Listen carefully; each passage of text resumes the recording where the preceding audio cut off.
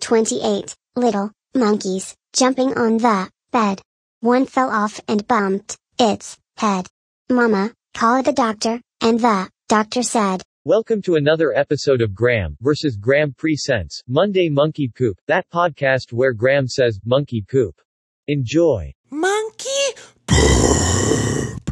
Graham vs. Graham fan and friend Rooster requested a death metal. Monkey poop. That was the best Graham could produce. Now, I'm wondering what the band, the Monkees, would have sounded like if they were a death metal group. With all of that out of the way, if you have not yet subscribed to Graham vs. Graham Presents in your favorite podcast platform, you should do so, and you can tune into all of the Graham vs. Graham Presents short podcasts for short attention spans.